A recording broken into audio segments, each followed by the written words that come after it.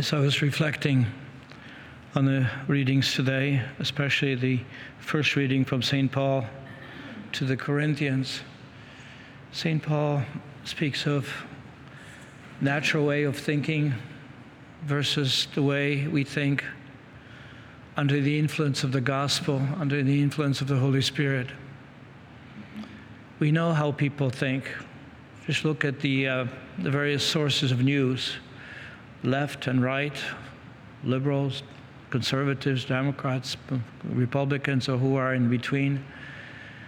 We look at this world from the perspective of political worldview, ideology, and so we judge things from the perspective of human beings who are here most often who do not even want God to be there. They don't want even God or gospel to affect them in any way.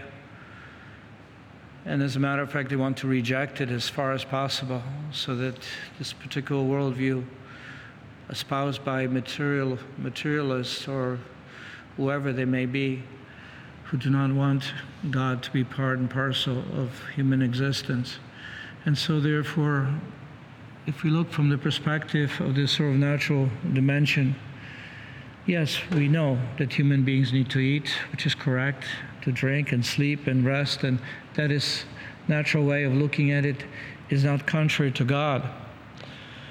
But if we say things like that there's nothing beyond the grave,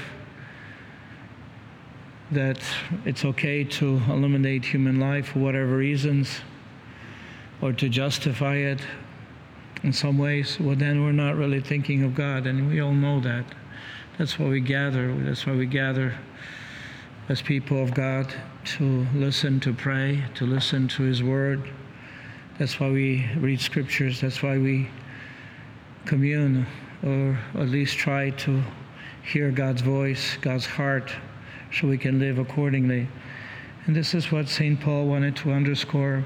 Only those who are men and women of God, when they accept it by baptism, they receive the Spirit.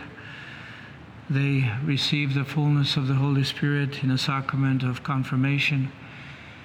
When they pray and they talk to God, they're aware of His presence, they're aware of His love, then it's a world of difference. And it's this type of spiritual people that the Lord wishes, because there's something exciting about being spiritual in the sense of Christian spiritual, not just spiritual. You know, when people tell me I'm spiritual, but I don't go to church, I don't listen, I don't know what spiritual means in that way. Well, you want to espouse some Buddhist spirituality, or you espouse some other things. I'm not too sure what the spiritual mean in this case. But the exciting thing about being spiritual in the sense of Christian, being guided by the Holy Spirit, we have hope. We know God is with us. We know that evil cannot overcome us. We know that He's preparing something special for us. This is God's plan for our life. Even if we can't grasp fully at this very moment, but nonetheless, when we enter into a dialogue with God, we hear, we know. We don't have to be afraid. He has overcome sin. He has overcome evil. He has overcome our own a sense of futility with hope, with grace, which means God is giving us this worldview, this truth of where we are, who we are, where we're going. He gives us the power to overcome evil. He gives us the power. Yes, through sacrament of penance, through prayer, or even through exorcisms. If the normal being way of Christian is not possible to overcome, He gives us the power to exorcise, to remove demons from our life. I think I mentioned to you once or twice already that I stayed with my brother in a community of priests, young priests in Brazil, who, being a pastor, being in church, at 7 o'clock or at 6:30 he disappears, because every day, 6 days out of a week, he goes and does prayer of deliverance from evil. And he would show up at 10. So I stayed with him. And the only thing he would say, being kind of normal, he was not getting excited over anything. He'd just say, pray for me today. We have a little harder case. So there's a degree of difficulty. And sometimes you would have to go and help a person, not just once, but could require 4 or 5 times, or maybe longer. Depends upon the situation, condition. And so I was very happy to stay with him, but I was very much aware of his extracurricular duty, because normally he would be hearing confessions and going to the sick, visiting the sick, but he also had received a responsibility given to him by the bishop. We have the power to overcome evil. We have the power to say to the Lord, I'm sorry for my own sinfulness, my weakness. I'm sorry. And even crying out sometimes. Crying out, I can't do this. I don't want to do this again. Lord, you have to help me, because I can't do it by myself. And we have the exousia, the power of Christ within us. God has given to us. Can you imagine being sad when you receive the Eucharist, Jesus, in your heart? Can you imagine? Yes, I can imagine, because we forget. But the fact is that we shouldn't. We shouldn't. We should call out each other that the Lord is with us. And this is why St. Paul was so clear as to why we should follow the path of being the disciples of our Lord Jesus. Being men and women who are aware of the Spirit of God within us. He wants them to know that it was Jesus' mission to empower us to be truly spiritual, in the sense of following the Spirit of God. Yes, sinfulness is there, but we see why we shouldn't do the things that we're doing. That means we receive wisdom and knowledge and understanding of the things that they ought to be. When we look at the world of politics, we can say too, we can judge it by the gospel perspective. We don't have to follow the party lines. We have to look at the gospel.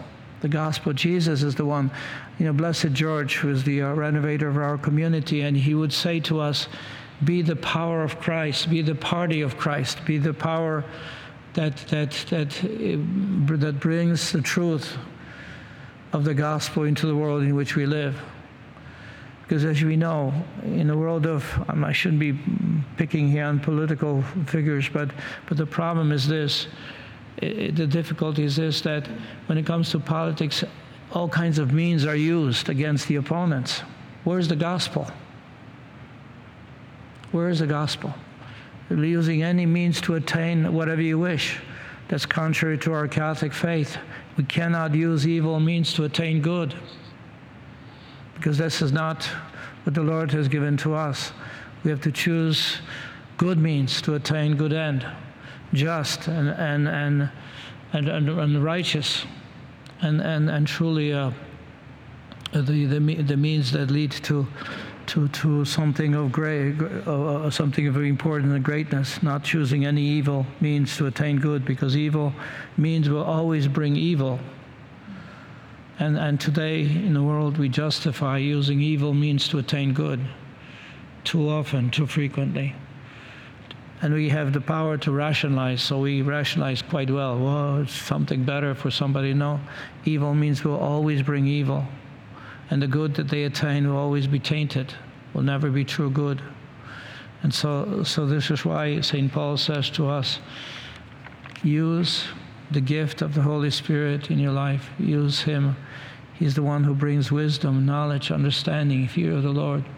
He is the one who guides us. And so this is what we have. And the second aspect today, just to bring the gospel again, Jesus is the one who confronts evil. Head-on, directly. What happens? Jesus is in Nazareth, remember. He said, today, the words of the prophet Isaiah, the mission of the Messiah will be fulfilled in your hearing. Which means that the mission of the Messiah is to heal, to strengthen, to overcome every form of evil there is, to bring peace. Jesus, as you know, experienced something difficult in Nazareth, the place where he grew up, because the thing is, people were amazed what he said, but then they said, "Look, he's a carpenter's son. We know him. What's up here? We know you." And the only thing they said is, "I want you to do miracles for us. I want you to do something special so we can see." But Jesus did not wish to use authority to manifest his power for the sake of aggrandizement. He wanted to use power for the service, out of love, for the truth. And so, as you remember, they kicked him out of Nazareth, so he goes to Capernaum. And there, he's able to teach, and that's also to exercise the power. One of the first things that he does in the Gospel of St. Luke, the first thing he does is he removes evil. Removes evil. And so, first they were astonished with his authority, but then in the synagogue, there was a man with the spirit of unclean demon, and he cried out in a loud voice, "What have you to do with us, Jesus of Nazareth? Have you come to destroy us? I know who you are." The evil one wants to destroy Jesus. He says, "I'm going to say who you are." And then immediately they'll reject you. Because if I say you're Holy One of God, it means that if you consider yourself to be God's equal, then they'll say you're blasphemy. So he even wanted to destroy his mission right away by the so-called truth, because he wanted to emphasize that type of truth that will produce a reaction and rejection of him, same as in Nazareth. Who do you think you are? You're a carpenter's son. How do you claim yourself to be the Holy One of God? And so the evil one wanted to reject. And what Jesus says, he rebukes him, and he says, "Be quiet, come out of him." Jesus would not let him destroy his mission. And because Jesus, as a Son of God, wished to manifest his power as service, have the power to heal, power to strengthen, power at the service of the people who are in need. That's the type of power, not show me. You can throw yourself off the parapet, from the temple. Oh, you can change stones into bread. You can do this. I can show you how to become famous. I can show you how to become powerful in the sight of human beings. The Lord rejected it. That's the confrontation with evil. Confrontation with evil is not that we have things for the show, to build ourselves up, but the service and the service.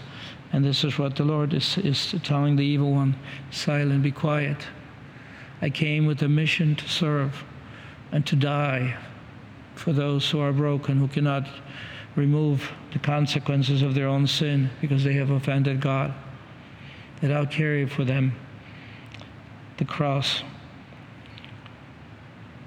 He comes out, but there's one more element here. The demon threw the man down in front of them and came out of him without doing him any harm. He did manifest his power by throwing that man down, but could not hurt him. That's what we have in front of us. All the people who use magic, who use all kinds of things, who wish to bring so-called healing or being freedom from evil. And there's plenty of people like that today, because they want to utilize power, evil one, because it removes God from the picture of the hearts of people, and they take upon themselves the authority. They can do these types of things. But you know what? The only authority that comes to overcome evil, it comes from God. For with authority and power he commands the unclean spirits, and they come out. And the news that spreads everywhere is because he did something wonderful for another human being who suffered. And so may we today, we're invited to be like Jesus. We're invited to use our own abilities for the sake of good, choose good means to attain good, that we be witnesses to Christ, to be witnesses to the ways of living in this world, which are according to the Spirit of God. God is inviting us to be like Christ, because we know where we are. We are in this world which is surrounded by evil and sin, and yet we also know where we're heading and who we are in a sense, because God has given to us the power to remove sin. He has freed us from rebellion, from the spirit of the world. He has freed us from fear, from worry of the future. He has freed us also for future glory, God's glory given to us. And this is why it's so exciting. This is why we as Christians can be the happiest people on this globe, because we know that beyond the grave, for us is the kingdom waiting for us, the kingdom which an eye has not seen, an ear has not heard, but God has prepared for those who love Him. By the way, this is a quote just before our quote from the letter to Corinthians. This is a commentary. An eye has not seen, an ear has not heard, nor has ever entered the imagination of human beings what God has prepared for those who love Him. But we have to know these truths by the Spirit of God. And this is why today, by the same Spirit, we share with each other faith, and also by the same Spirit we make the bread and wine into the body and blood of Christ. The power of God at work within us, the transforming power, the divinizing power that leads us to be sons and daughters of God. Are you a Marian helper? Join our Spiritual Benefit Society and start sharing in the graces of all the daily masses, prayers, and good works of Marian priests and brothers all over the world. Sign up is free and easy. Simply visit micprayers.org. That's micprayers.org. Thank you, and God bless you. Please follow or subscribe to this podcast to receive the latest episodes and updates. If you have been blessed by this podcast, I invite you to leave a review.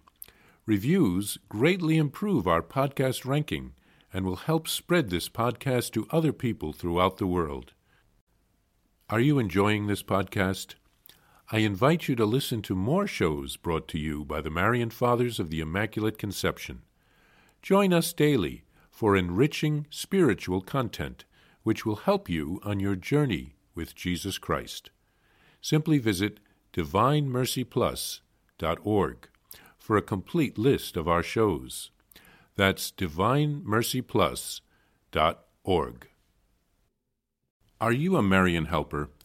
Join our Spiritual Benefit Society and start sharing in the graces of all the daily masses, prayers, and good works of Marian priests and brothers all over the world. Sign up is free and easy.